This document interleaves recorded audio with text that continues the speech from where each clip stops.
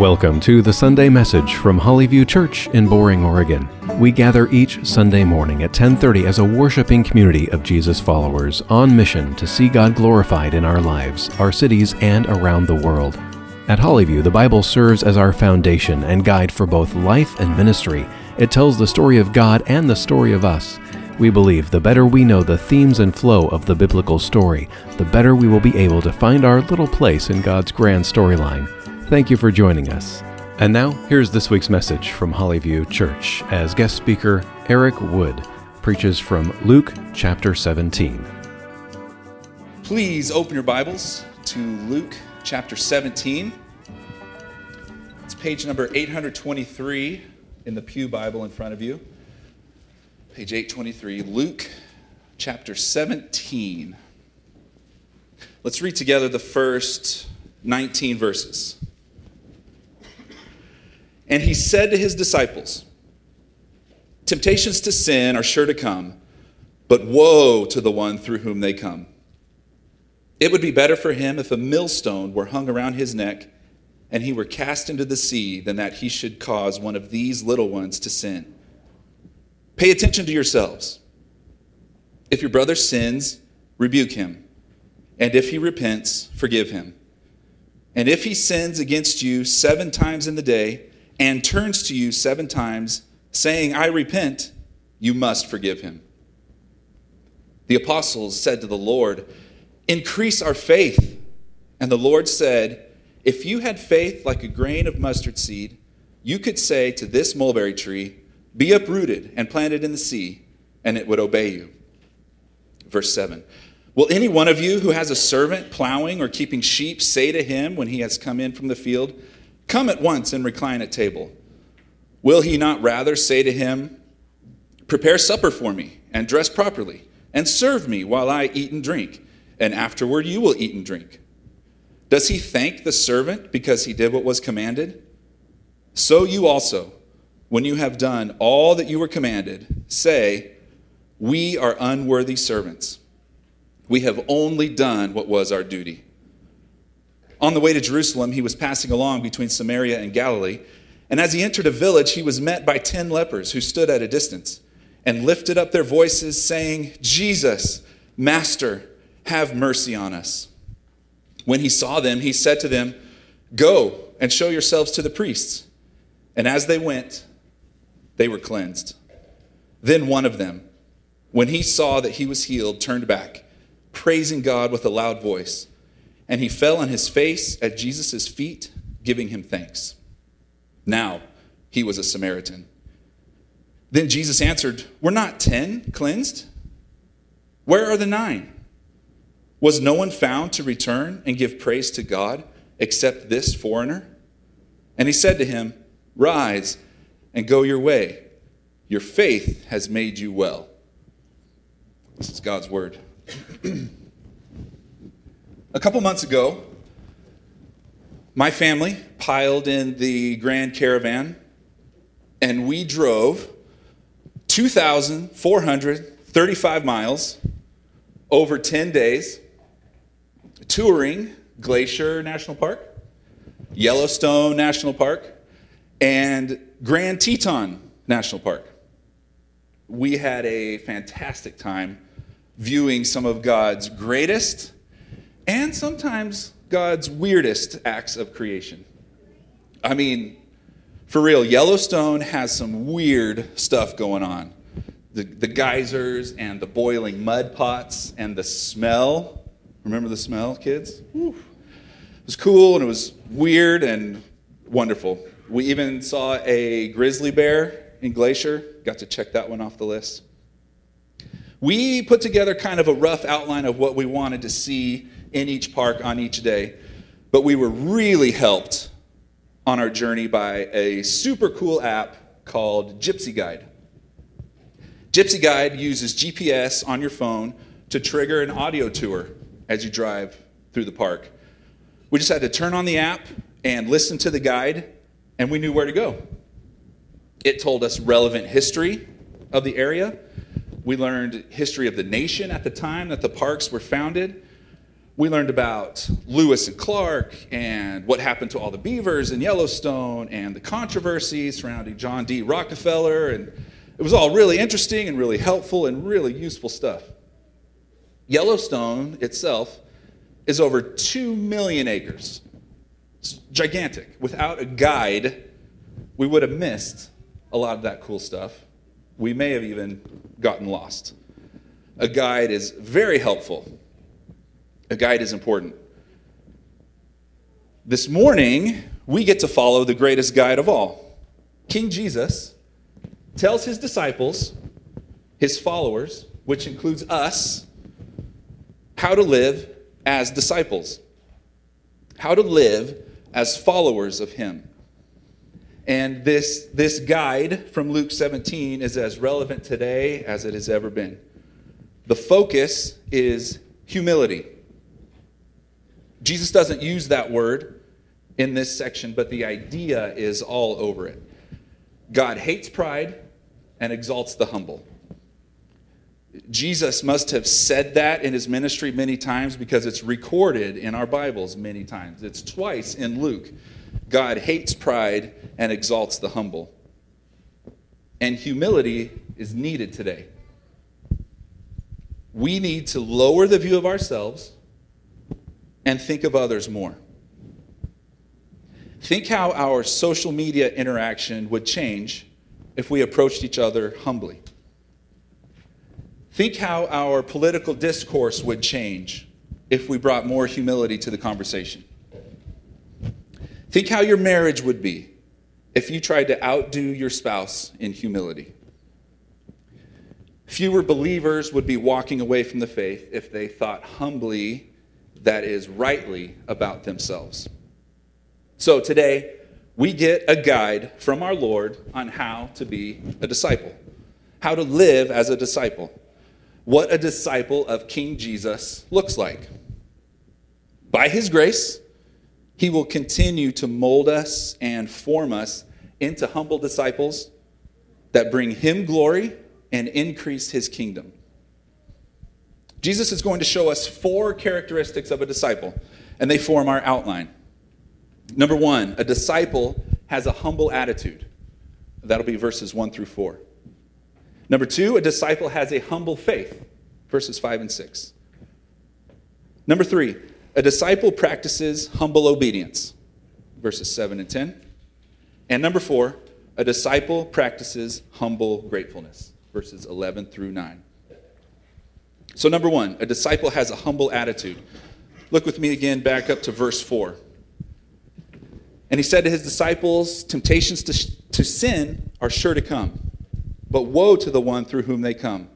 It would be better for him if a millstone were hung around his neck and he were cast into the sea than that he should cause one of these little ones to sin.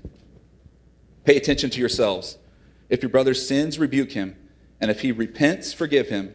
And if he sins against you 7 times in the day and turns to you 7 times, saying, I repent, you must forgive him.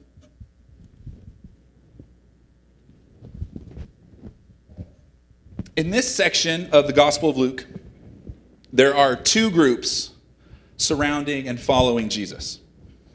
He will tell a parable to the Pharisees, and then he will turn to his disciples with a sermon or a message. Back in chapter 15, Jesus tells 3 parables, the lost sheep, the lost coin, and the prodigal son, and they're all aimed at the Pharisees.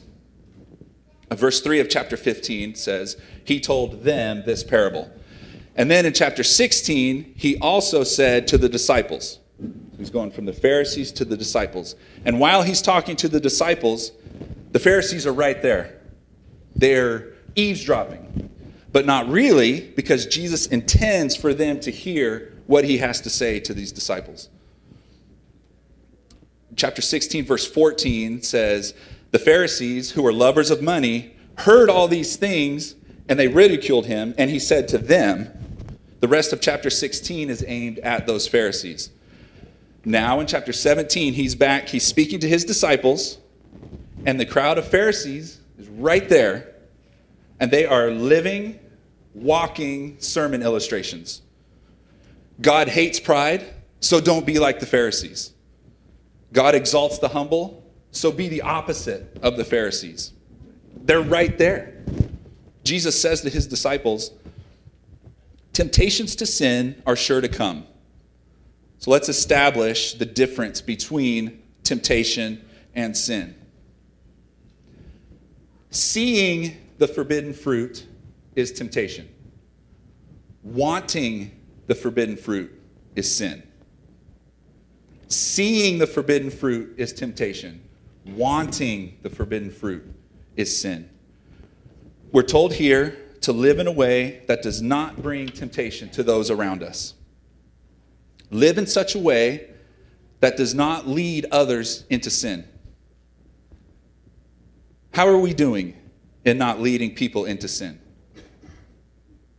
Is what we're laughing at leading people to sin or holiness? Is what we spend our free time enjoying leading those around us to sin or holiness? Are we leading people into sin? I hope not, because the warning here is deadly serious. Temptations are sure to come. Woe to you if you don't deal with the temptation and you lead people to sin. Woe to you. That's the Old Testament way of saying curse, damnation, destruction come upon you. Bad news is in store for you if you lead people to sin. So bad, in fact, that it would be better if you drown than to continue on the current trajectory. The practice of drowning criminals or enemies, it was used by the Romans, and the Jews thought it barbaric. Yet that is a better fate than causing one of these little ones to sin. The little ones in verse 2 are not necessarily children. This is a tender word from our Lord about those who are his, about believers. If we're living in a way that leads others to sin, woe to us. We are cursed. We are better off drowning in the bottom of the sea than to continue that trajectory and face God's judgment for causing others to sin. Verse 3 begins, pay attention to yourselves. Be on your guard. Watch how you live. Humble disciples don't lead others into sin. Humble disciples lead others out of sin. Verse 3 continues, if your brother sins, rebuke him. If your brother sins, rebuke him. This confrontation is loving and requires humility on our part. We've got to be thinking of others and watching out for their souls. Love your brother, your neighbor, your friend enough to point out where they're missing the mark. Humble disciples lead others out of sin. And the end of verse 3, if he repents, forgive him.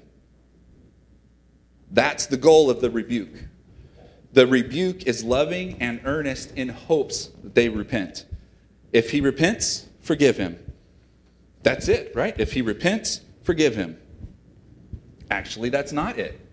If he keeps sinning against you and keeps repenting, you keep forgiving. 7 is not a big number. It's the complete number. After all, I need to be forgiven 7 times before my first cup of coffee in the morning. Humble disciples forgive easily, quickly, and often. Have a heart of forgiveness. If he repents, forgive him. If he doesn't repent, you can still forgive him. It does your heart no good to hang on to that stuff. That's how bitterness takes root and grows. Have a heart of forgiveness. So the question is, are you withholding forgiveness? Is there someone out there that you're refusing to forgive? Are you waiting until they've paid their penalty until you'll extend forgiveness? If you are withholding forgiveness, remember your own need of forgiveness. Remember that God has not withheld forgiveness from you. All who believe are forgiven. Understand your own need for forgiveness and willingly and readily offer that forgiveness to others. A disciple has a humble attitude, pursuing holiness by avoiding sin, and humble disciples pursue holiness by dealing with sin. Rebuke, repent, forgive. And we do this together in community. We are concerned with each other's souls. We pursue holiness together, watching out for each other. Sin is contagious, similar to leprosy that we'll see in a few verses. We can't let sin spread through our body. We spot it, we address it. We rebuke, we repent, we forgive. It takes a humble attitude to live this way. Number 2, a disciple has a humble faith. Among the group of disciples that Jesus is talking to in verses 1 through 4 are the 12, the apostles. And they speak up in verse 5. The apostles said to the Lord, "Increase our faith." These commands are hard. These demands are too hard to do on our own, by our own strength, with our own willpower.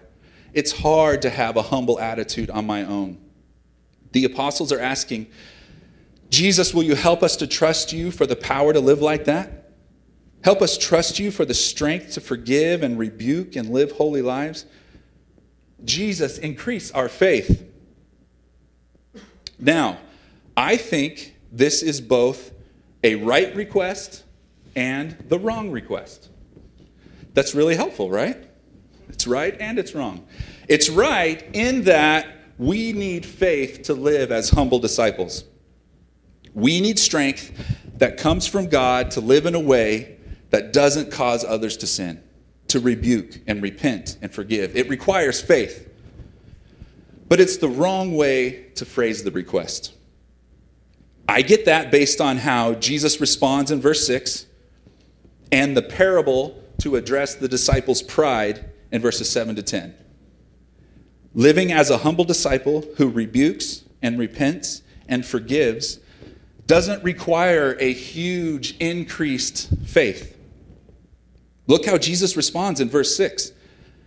And the Lord said, "If you had faith like a grain of mustard seed, you could say to this mulberry tree, be uprooted and planted in the sea, and it would obey you." The mustard seed is tiny. The mulberry tree had a huge root system and was really tough to dig out, even if you had the right tools and the right machinery. Teeny tiny faith can accomplish the impossible because nothing is impossible with God. That's the point here. Not to go throwing trees around, but that God can do the impossible. The mustard seed of faith connects you with God's tree-moving power. You can live as a humble disciple by believing God for the grace and strength and patience and courage that you need to repent to your friend, to rebuke your spouse, to forgive your neighbor. Jesus is not concerned with the size of your faith, just that your faith is there. For on the other end of faith is the Creator, King of the universe. It's not great faith that matters. It's faith in our great God. Don't worry about how big or small your faith is. Believe and watch it work. Trust God and do what He says. Humble faith looks to Jesus and is not concerned with size or greatness. A better way to make this request, and a prayer that I use often myself, is found in Mark chapter 9. A man brings his demon-possessed son to the disciples, and they can't cast out the evil spirit. And the man says to Jesus, this is verse 22 of Mark 9, "But if you can do anything, have compassion on us and help us." And Jesus said to him, "If you can, all things are possible for one who believes." And here it comes. We're in verse 24. Immediately, the father of the child cried out and said, "I believe, help my unbelief." I believe. Help my unbelief. That's humble faith. The faith is there, but it's lacking. I believe, but I still try to run my own life. I believe, but I still doubt your goodness, or I'm not sure you'll really provide what I need this time.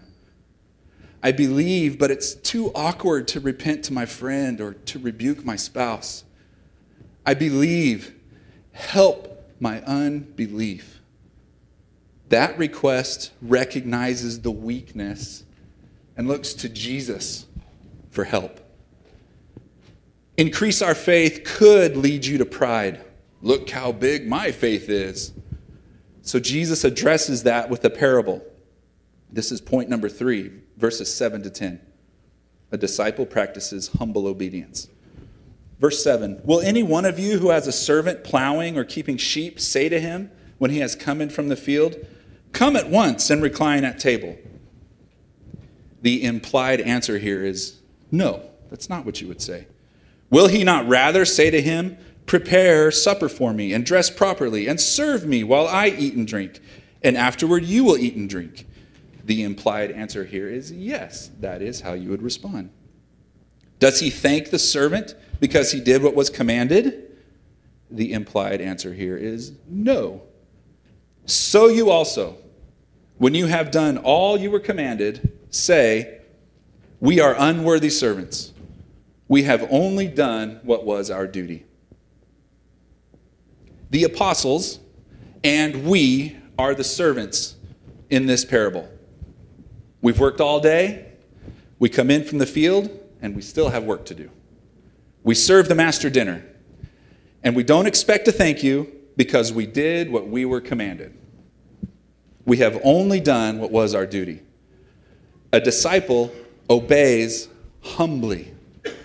God has called us to holiness, and he's called us to follow him, and we do it. We repent, rebuke, and forgive. That's our duty.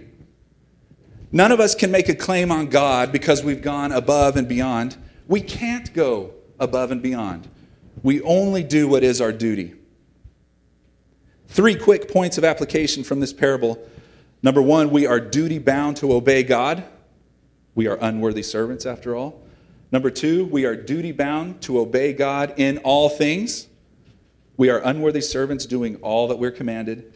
And number 3, we are duty-bound to obey God in all things all the time.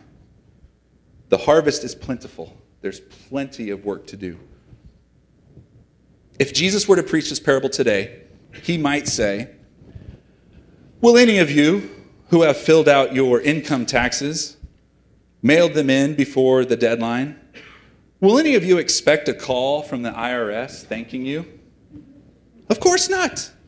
Paying taxes is our duty. We expect no gratitude if we obey exactly as required. We can expect punishment for failing to perform our duties. Now, admittedly, this is a strange parable. The master seems harsh. He's not even thanking us. We're his servants. We need to remember that parables are meant to teach one main truth. This one, strange though it may be, is to remove pride from us by reminding us that we are unworthy. We have a duty and we must obey.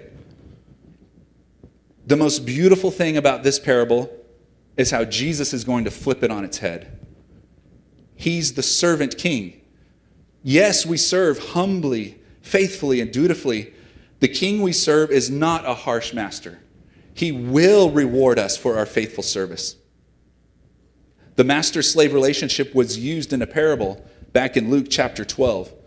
Verse 35 says, stay dressed for action and keep your lamps burning, and be like men who are waiting for their master to come home from the wedding feast, so that they may open the door to him at once when he comes and knocks.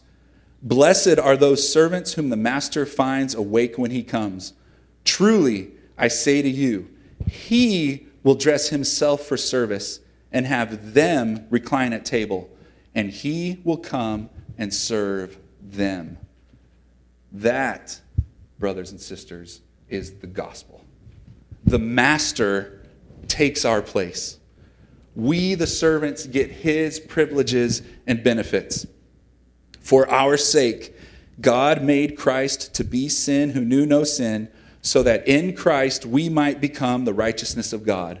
It's the great exchange. He gets our sin, we get his righteousness. He comes and serves us. We're slaves to God, but we're also children of God. He adopted us into his family, so we obey because of this incredible privilege of being his. We are his. We humbly obey. Point 4, a disciple practices humble gratefulness. Now we come to a story you might be familiar with. Jesus heals 10 lepers.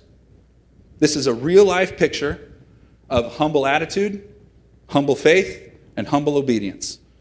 It's not random that this story follows our Lord's teaching on humble discipleship. Here's a real picture of someone with no claim on God humbly receiving salvation. Verse 11. On the way to Jerusalem, he was passing along between Samaria and Galilee. And as he entered a village, he was met by 10 lepers who stood at a distance and lifted up their voices, saying, "Jesus, Master, have mercy on us." When he saw them, he said to them, "Go and show yourselves to the priests." And as they went, they were cleansed. Then one of them, when he saw that he was healed, turned back, praising God with a loud voice. And he fell on his face at Jesus' feet, giving him thanks. Now he was a Samaritan. Then Jesus answered, "Were not 10 cleansed? Where are the 9? Was no one found to return and give praise to God except this foreigner?" And he said to him, "Rise and go your way. Your faith has made you well." Back at the end of Luke chapter 9, verse 51 says, "When the days drew near for him to be taken up, he set his face to go to Jerusalem." And from that point on in Luke, he's kind of going back and forth across the country on his way to the cross. Here in verse 11, we're reminded he's on his way to Jerusalem. He's on a mission. He's going to be taken up, meaning he's going to die and rise and ascend into heaven. So he's on his way to Jerusalem, and he's moving back and forth across the country. And he's passing along between Galilee and Samaria. And outside a village is where you would find the leper colony. Leviticus 13 outlines the laws concerning leprosy. Verse 36 says, "The leprous person shall remain unclean as long as he has the disease. He is unclean. He shall live alone. His dwelling shall be outside the camp." Leprosy was contagious, so those afflicted would have to isolate from the rest of the town. This is also why they stood at a distance at the end of verse 12. Then they cried out and they called Jesus Master. This is significant in the Gospel of Luke because only disciples of Jesus call him Master. Seekers call him Teacher. His followers call him Master. So here's a glimpse of tiny little mustard seed faith. These lepers believe that this Jesus is Master. He has authority and power. He can help us. They cry out for mercy. They can do nothing about the situation they're in, but the Master can. Jesus, Master, have mercy on us. Jesus sees them. He says to them, "Go and show yourselves to the priests." This is also from Leviticus chapter 13. The priest acted as the state health inspector of ancient Israel. The priest could pronounce them clean so that they could re-enter society. He couldn't make them clean. He could affirm that they are in fact clean. But there's a problem here. They're not clean. When Jesus says go, you better go. If the lepers believe Jesus, they will obey. Verse 14 ends, "And as they went, they were cleansed."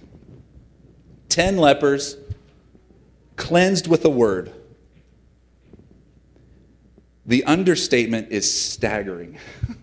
This is just God being God. As they went, they were cleansed. They head off to show themselves to the priests and get reinstated in their communities and their everyday lives. And then verse 15 says, then one of them, when he saw that he was healed, turned back, praising God with a loud voice.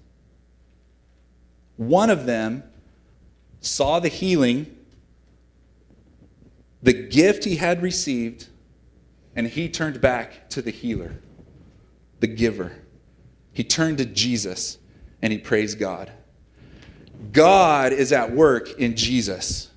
And this leper gets it. Jesus is doing the work of God. Verse 16, he fell on his face at Jesus' feet, giving him thanks. He worships. He falls on his face at the feet of Jesus, giving him thanks, full of humble gratitude.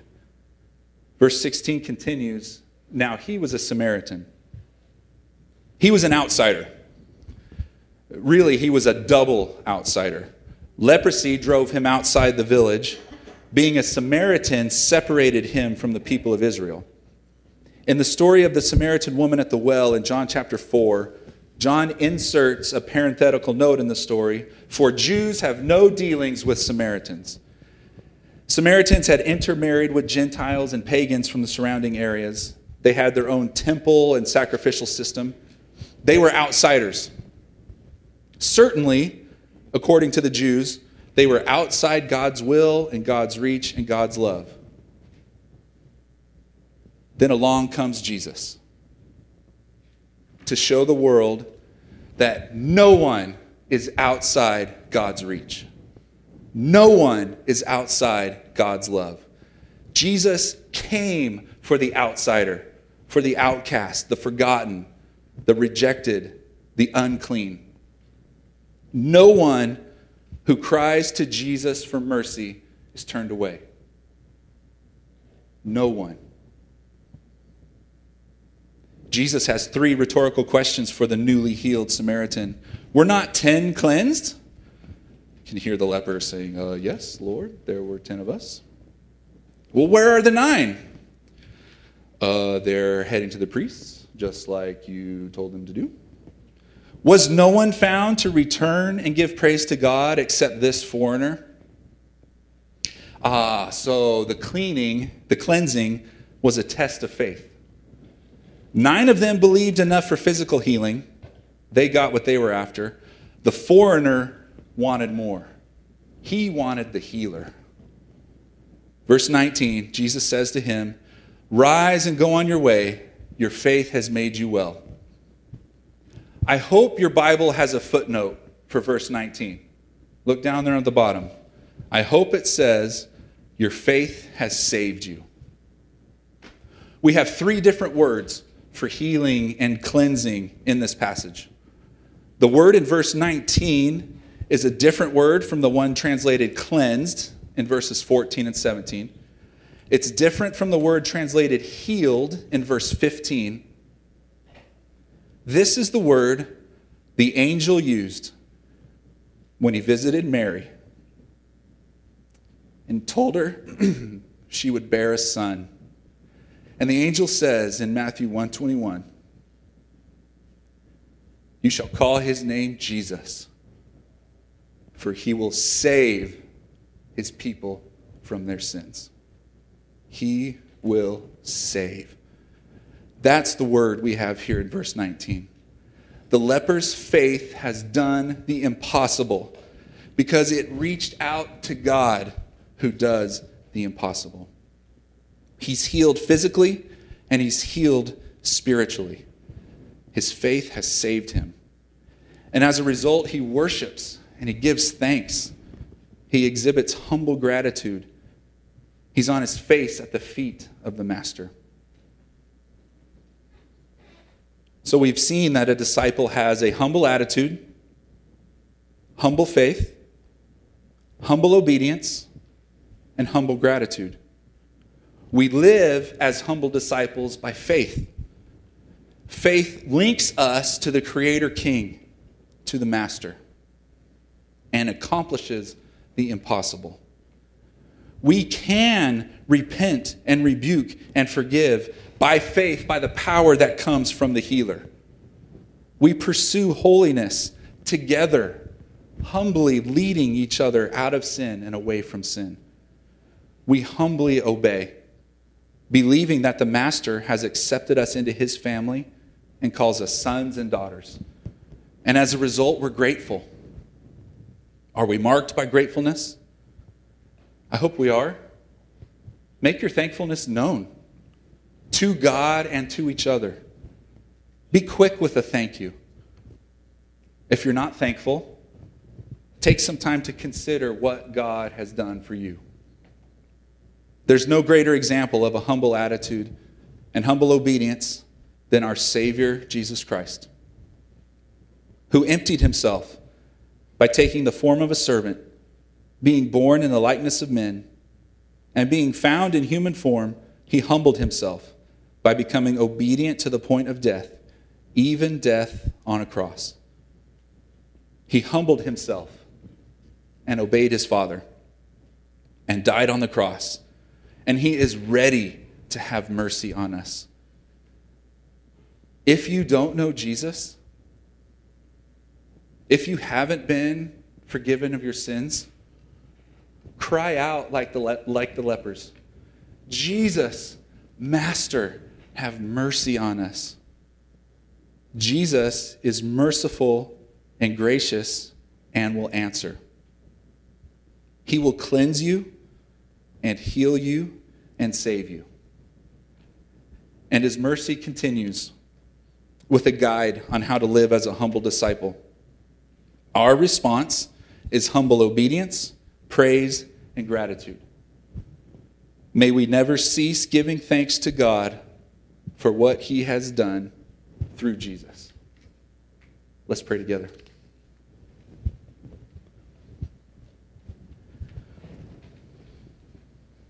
Father, thank you for this guide on how to live as humble disciples.